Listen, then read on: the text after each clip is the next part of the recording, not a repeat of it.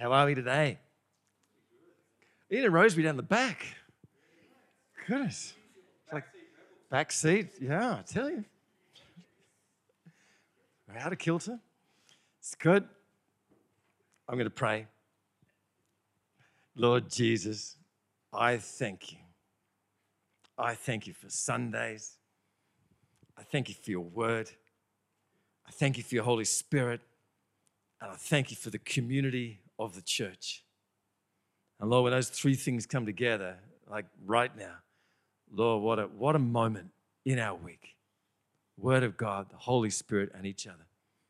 I thank you for these gifts, Lord, that guide us, that stir us on, and give us life. To Jesus, come and give life to your word this morning. Amen. Well, I'm preaching a message this morning that's had about 50 titles as I've prepared this message, okay?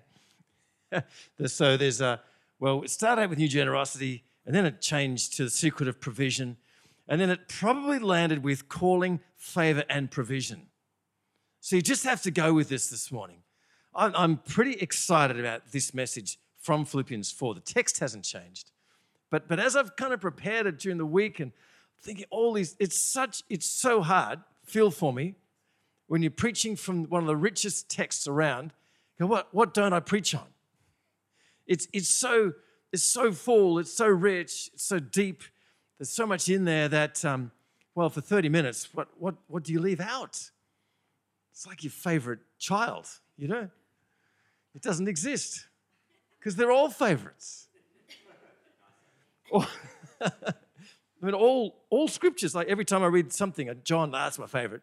And that's Philippians. And then it's Isaiah. So, I don't know. The word of God is rich, isn't it? It's just so rich. So I'm going to start with the text and read through that and just explain that. And then let's go in and look at some of the, the implications and the exciting things that this brings out for us. So let's go. Philippians 4, verse 10. This is our final section on Philippians. This is the last chapter, the last section of the last chapter. And Paul, writing from a prison cell, probably in Rome, writes this. He says, I rejoiced in the Lord greatly that now at length you have revived your concern for me. You were indeed concerned for me, but had no opportunity. Let me give you some context. So Paul, in his mission, in his journey, had people who would support him financially. They would send money to him, kind of different. We can wire things and internet bank. Back then, they literally had to carry the cash, right, all the way to different places. And so they would send messengers, Epaphroditus or Timothy, and they'd load these guys up with money to go and bless other people. So they'd take offerings and things, just as we do, for different situations. And this time, Paul has received from the Philippian church a gift, a financial gift, because he's battling in a prison cell. He's self-supporting. Good luck with that in a Roman cell.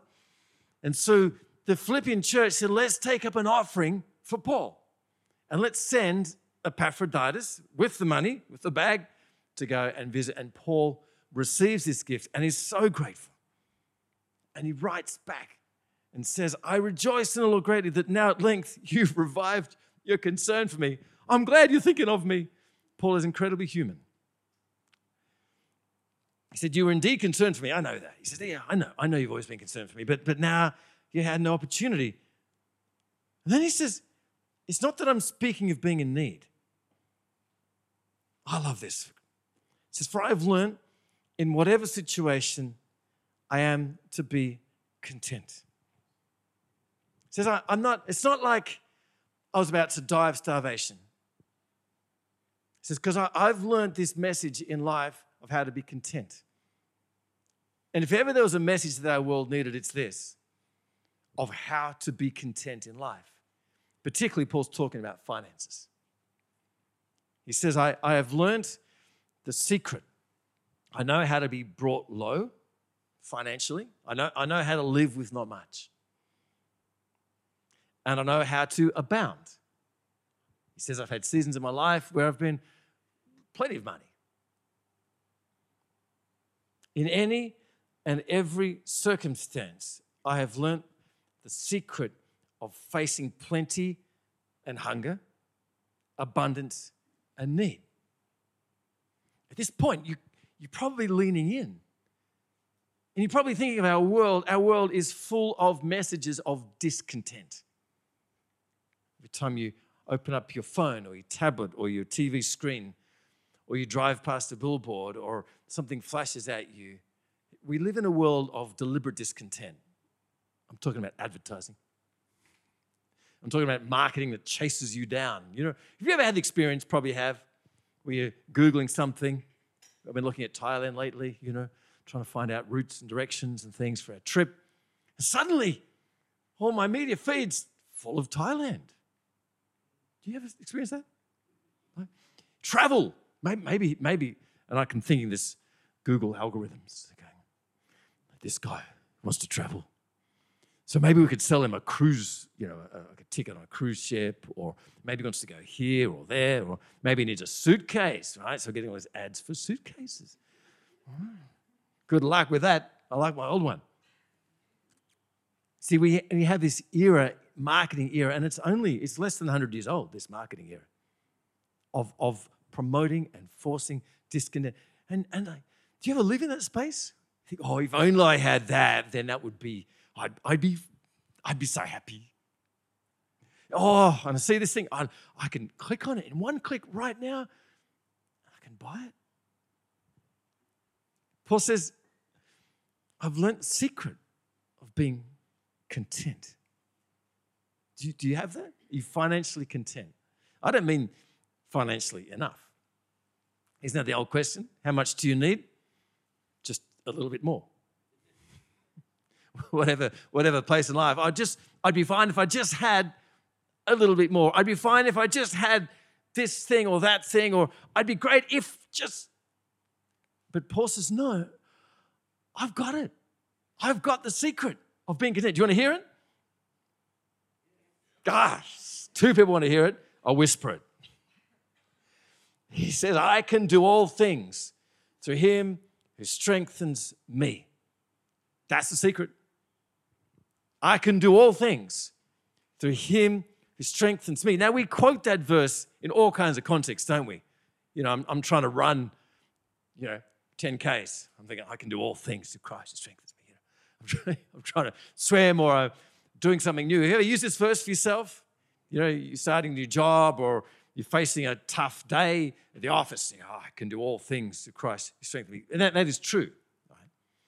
But Paul's particularly talking about money in this context. It's money. It's dealing with things. He's saying to the Philippian church, he says, I love your gifts. I'm so grateful because it shows me your heart. But actually, it doesn't matter. Because I've learned the secret of being content. He says, I can do all things through him who strengthens me. I don't actually need anything from anyone to be content. Man, do you want to go there? That is a place of pure contentment. It's not saying that you have everything you'd ever want.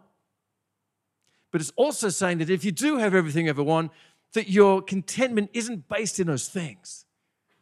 It's based in the fact that you can do all things through Christ who strengthens you. Because actually apparently having a lot of money is also stressful.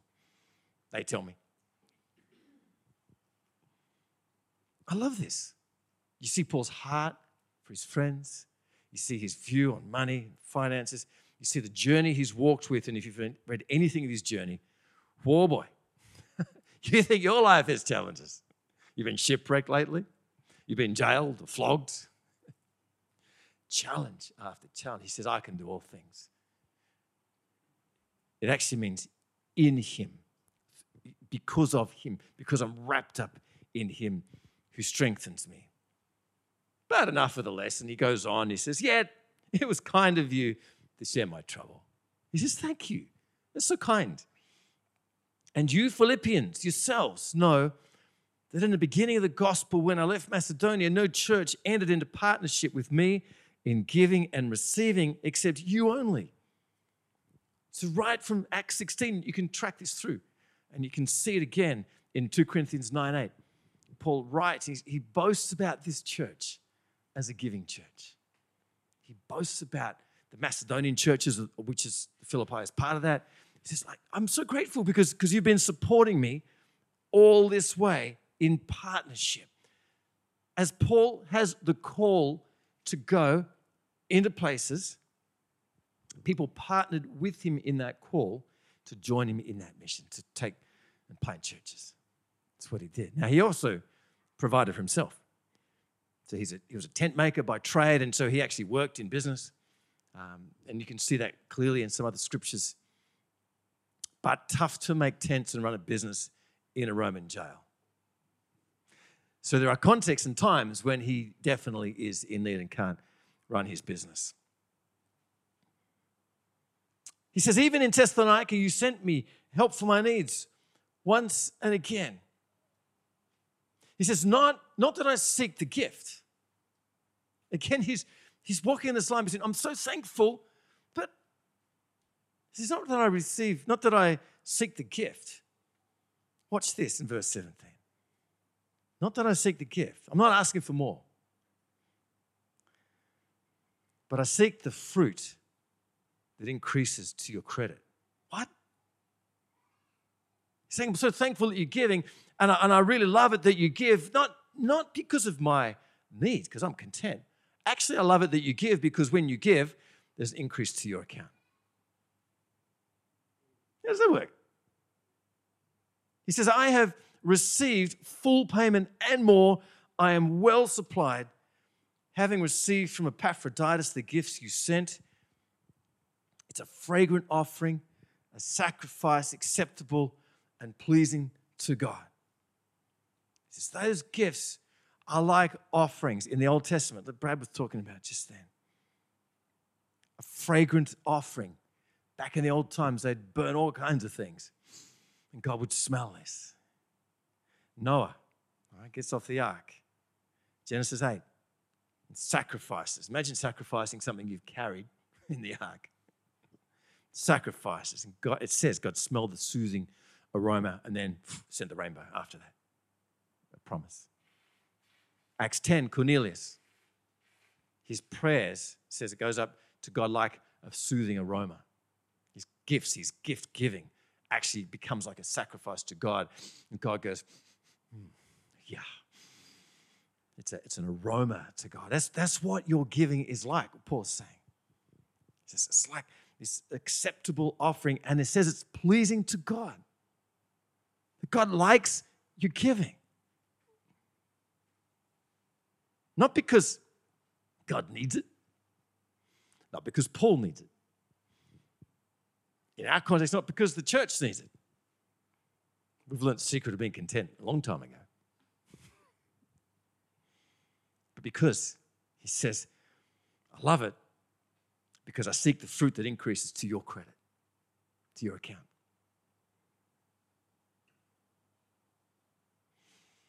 I want to tell you a story that is precious to me and to our family. And this is why I wrestled with the title, because it's all about call and sacrifice and giving and provision, and how those things wrap up so well. Because this verse 17, verse 18, spoke to me personally. Now, in this church, we wholeheartedly believe that you should be reading through the scriptures book by book, not pick and flick. Even the sparrow finds a home. Yeah, you know what I mean. But reading a whole chunks scriptures properly, getting the context, understanding. That's the evangelical way to read the text. It's good. Also, not either, also, the Word of God is living and active. It's alive, Hebrews tells us. It's sharper than a two-edged sword. You can be reading your regular pattern. This is what I do. I read through the scriptures again and again and again. And as I read my normal context, God speaks specifically through particular verses. Ever had that? Some people might call it a rhema word of God or something, but it's a living word. It's like it jumps out to your context. So it's not just applying scriptures, this is what they did, therefore we should do that. That's kind of dull. It's good, but that's just applied religion. Are you with me? Like we can take the principles of the Bible that are there and apply it to our life and think, I'm a good person or whatever. But actually the Bible is way more than that. It's the living word of God. So when you read it, the Holy Spirit brings to life this, not just for the sake of truth, but for your sake. He speaks to us. He communicates to us. Have you ever experienced that? It's alive. It makes me want to read the Bible more and more because God meets me in the scriptures. That's the context. 2006, 16 years ago, when I was 12, Ro and I had spent 5 years in Sydney. Previous to that, we were living in Thailand. We had an amazing time there, tough time. Got back, God said, go to Sydney for 5 years. We did. Got 3 kids in the process. So we had this kind of pretty intense time. I was teaching, high school teaching, out in the western suburbs. Ro was pretty much looking after the kids, babies, living in Epping in Sydney. Part of a church, and increasingly through that, God had put in our heart this call to start a church. We were thinking Bangkok or, Chiang Rai or something, because that's where our heart was. God started to turn that to country New South Wales. And eventually, we just landed on this. We just couldn't shake this idea, come and start a church in Bathurst. I'm from Bathurst, most of you know that. So to come home, had mixed feelings, challenges, etc. But we really felt that God was saying, come. We managed to convince a whole lot of people in Sydney to let us go, start a church in C3. That's all fine, except crunch time comes. It's about September, and we want to move. Jake's starting school, kindergarten, right, our eldest. We want to move before then. We feel like now's the time to start the church. So I got big decisions to make. I've got to quit my job in Sydney, with no guarantee of a job here. We've got to move, we've got to find somewhere, and somehow start a church. So it's not an insignificant time in my life. Pressure, lots of doubt. Have I got what it takes? Really? I read, you'd laugh if you ever read this. This is my diary from that time. Pages and pages of thoughts. Doubts, insecurities, faith, the mix, the works. So, I'm walking through, and here's the other deal. We need a house. I was reading church planning handbooks, right? How to start a church. One piece of advice I said was, when you move to your city, it was American, buy a house and a burial plot, like a gravesite, which says to the community, I'm here. I'm not just here if it kind of works out or what. No, I've moved my family, I've invested, I've bought a house. And so we're thinking, all right, let's buy a house. Now, you've got to understand, we had no money. We've been missionaries. We're just scraping through with one income in Sydney while the kids are growing up on a teacher's wage. And we're okay, but we're not. It's not like we've bought a house in Sydney and it's just come out. So, Lord, I need a house. So we start praying. I start looking on the internet. They had it back then, believe me, the interweb, the kids call it. Rose starts looking. Now, I'm practical. I'm cheap. I start looking for things that I think I can afford. Just get me a fibro house somewhere. That's okay. We'll just start small. All good. We'll just move here. We'll buy a house. I'm thinking what's possible naturally, okay? Even though I don't have a job at this stage. Ro, on the other hand, God bless her, is thinking beauty, space, church, barbecues, hospitality, the things that I should have been thinking about. She stumbled across this picture, praise God, on the internet. That's the actual picture that was advertising this house. And she tells me that it actually took her a while to show it to me because she was afraid. It was kind of double what I was going to spend. She eventually showed it to me, and I said, no, we can't afford that. No way. But of course, being the good husband, I said, well, let me pray about it. I started praying. And I started getting a sense that this was the house that we should buy. That's when this scripture came in. 16 years ago, I'm walking through, recorded in here. I'm walking through, I used to bushwalk through Epping. Got lots of bush around, morning prayer walk. I'd go out, backpack, put my Bible in, my notepad, and off I go. I was sitting on this rock praying, reading, just my normal, regular morning routine. And I'm reading Philippians 4. And God says to me, I'm reading it, not that I seek the gift, I seek the and my God will supply every need of yours. Okay, thank you, God, every need, thank you, God. And then he said to me, look up a verse, look at verse 18. I said, what's verse 18? God says, I have received full payment and more. I am well supplied, having received from you the gifts you sent, a fragrant offering, a sacrifice acceptable and pleasing to me, and I'll supply every need of yours. Do you know what he said to me then? He said, I've noticed your giving. I've received sacrifices over the years. And it's like, there's stuff to draw on here in the kingdom economy. There is resource here that you can pull down because systematically tithes and offerings. And it challenged my theology because, I don't keep records of this stuff. I just, don't let the left hand know what the right hand is doing. I just give, right? Systematically, consistently. But God said, actually, there's an amount to draw on here. And then he said to me, taste and see, Psalm 34, taste and see that the Lord is good. And I go back and I said, Ro, let's drive to Bathurst. Let's have a look at this house. Let's just see if something miraculous can happen here. So I think it was the weekend later, we drove to Bathurst from Sydney and we had the three, I don't even know you were there. Ben wasn't born yet. Ro, basketball. The other two. We pull up. Kids have no idea what we're doing. We pull up the front of our house, brick driveway. Sam in the back, he's 3. Hasn't spoken a lot, hearing issues and stuff as a little boy. Crystal clear. He prophesies. 3-year-old. He says, Jesus says, this is your house. I go, what? What did that boy just say? It's the longest sentence he's ever spoken.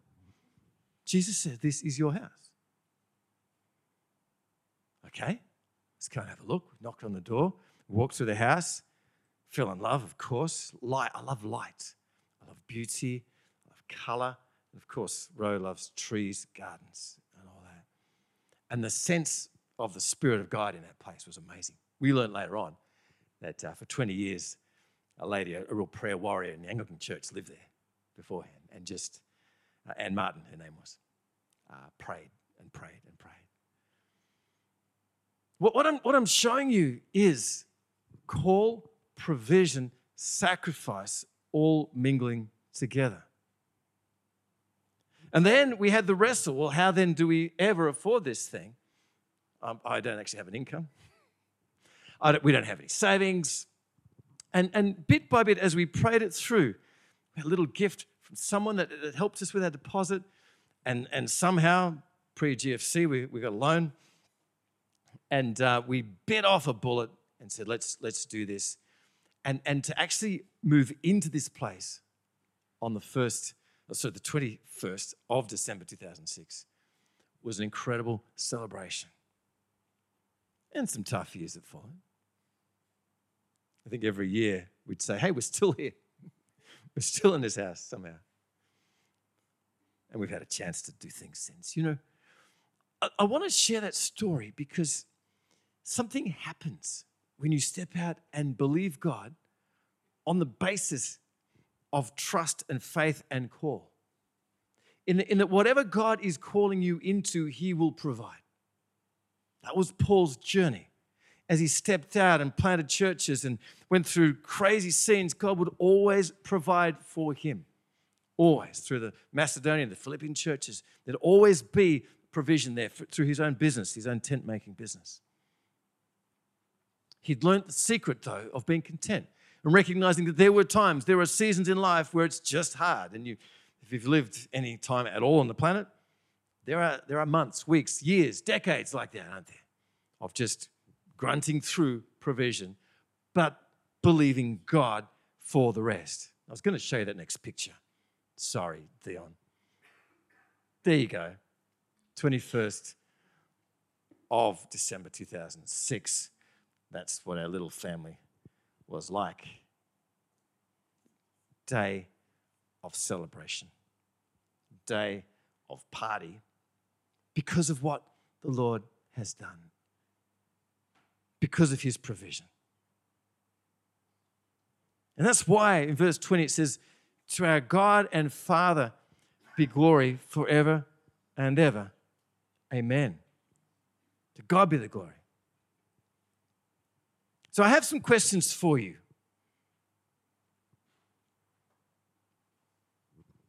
Four questions as we finish. Have you learnt the secret of being content? Are you content with your financial state? It doesn't mean you shouldn't plan for the future. It doesn't mean we get all ascetic and give away everything. We've got to live in our world. It's okay. But are you content? Have you learnt the secret of contentment, even if you don't have much, or meant because our life is not wrapped around our provisions? It's not about where or what we live. See, Paul says, I've learned in whatever situation I am to be content. Are you content in your workplace? Are you content in your family, relationships, your town? It doesn't mean that God doesn't call you to different spaces, for sure. But it starts with contentment. Because our contentment is not grounded in the things of this world. Are you content? Have you learned that secret yet? Second question. Where does your financial strength lie?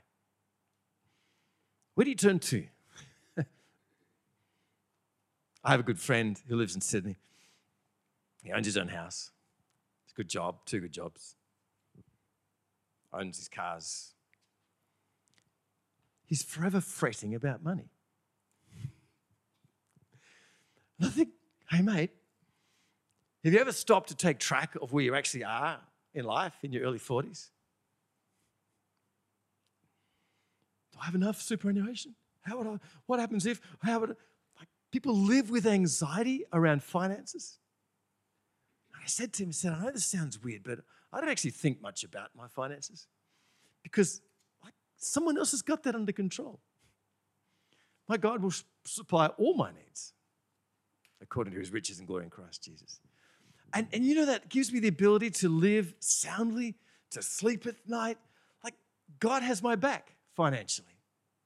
I don't have to worry. I don't have to stress. Sure, make wise decisions. For sure, plan for the future. But at the end of the day, my life is not wrapped around my finances and my possessions. And at the end of the day, he is the one who provides my needs. Who provides your needs? Is it your employer? Is it your family? I'd like to suggest you twist that around. God is your provider.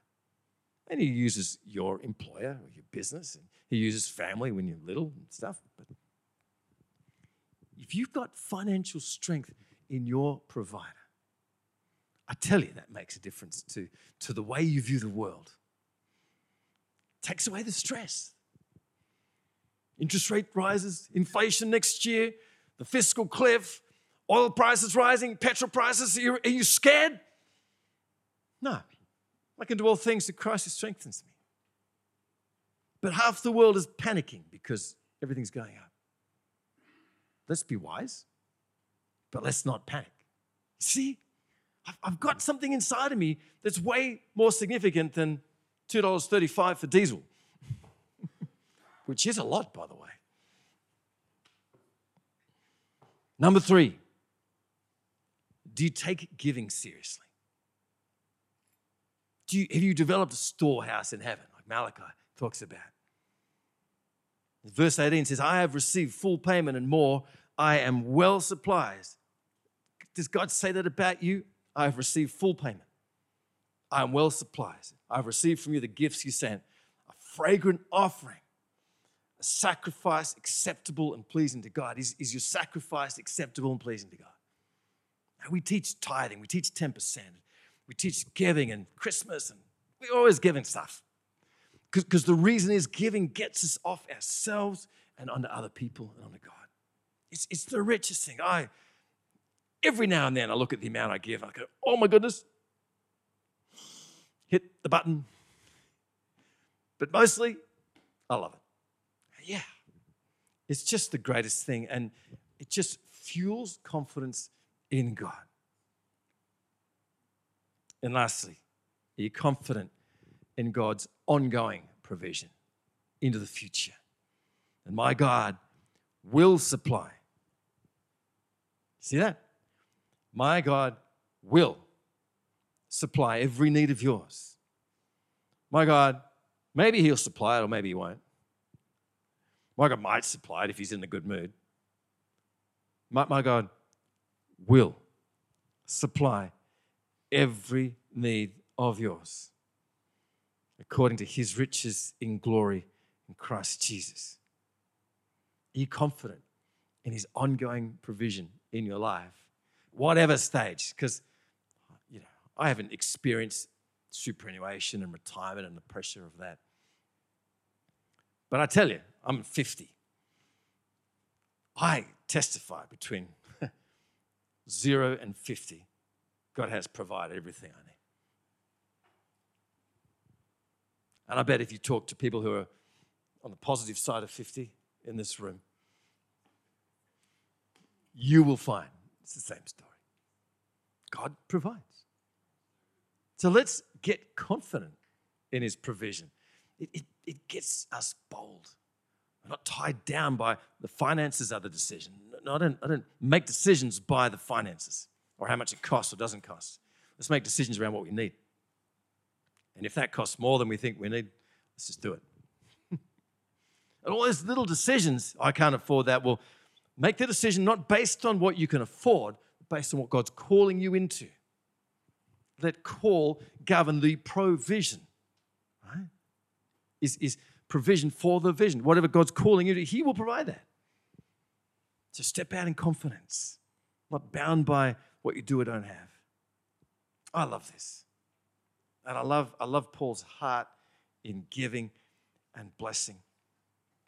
And if you can catch just a little bit of this, and hopefully our miracle story of where we live can help you along the way, you will find life rich and confident and full and gives you heart. I love you to pray. We're going to just have a little time of prayer. Why don't you stand? I want to take a moment in the presence of God. And then we're going to end with a song that just declares that it's God who takes our battle. Lord Jesus. Lord Jesus. Just in the presence of God. I know it's funny to talk about, but God does notice you giving.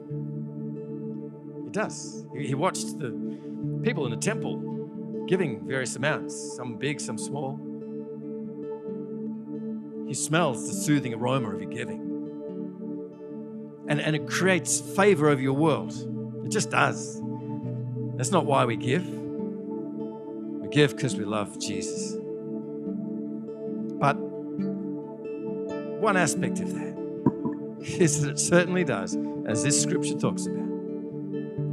It increases favor so that God will supply every need of yours as you walk in his call. So what do you need right now? If you're a family, you need a house. It's simple.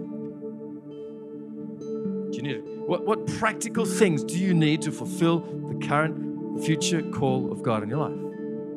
And what are the things that you feel like, I can never attain to that because I don't have enough. But if God's calling you into it, it's a whole different story. The whole financial equation is different. I'm going to ask you right now, in the presence of God, to raise your hand and say, if you need some kind of financial breakthrough that's consistent with the call of God in your life, I want to pray just where you're standing. I want to pray for you and believe together for a miracle. God is able.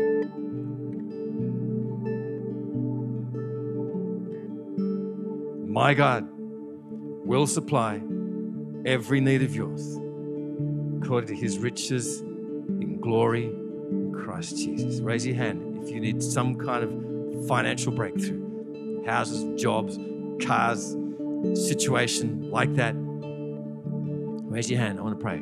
His number. Jesus, right now, every hand raised, I'm praying for your provision to accelerate, to quicken to their world.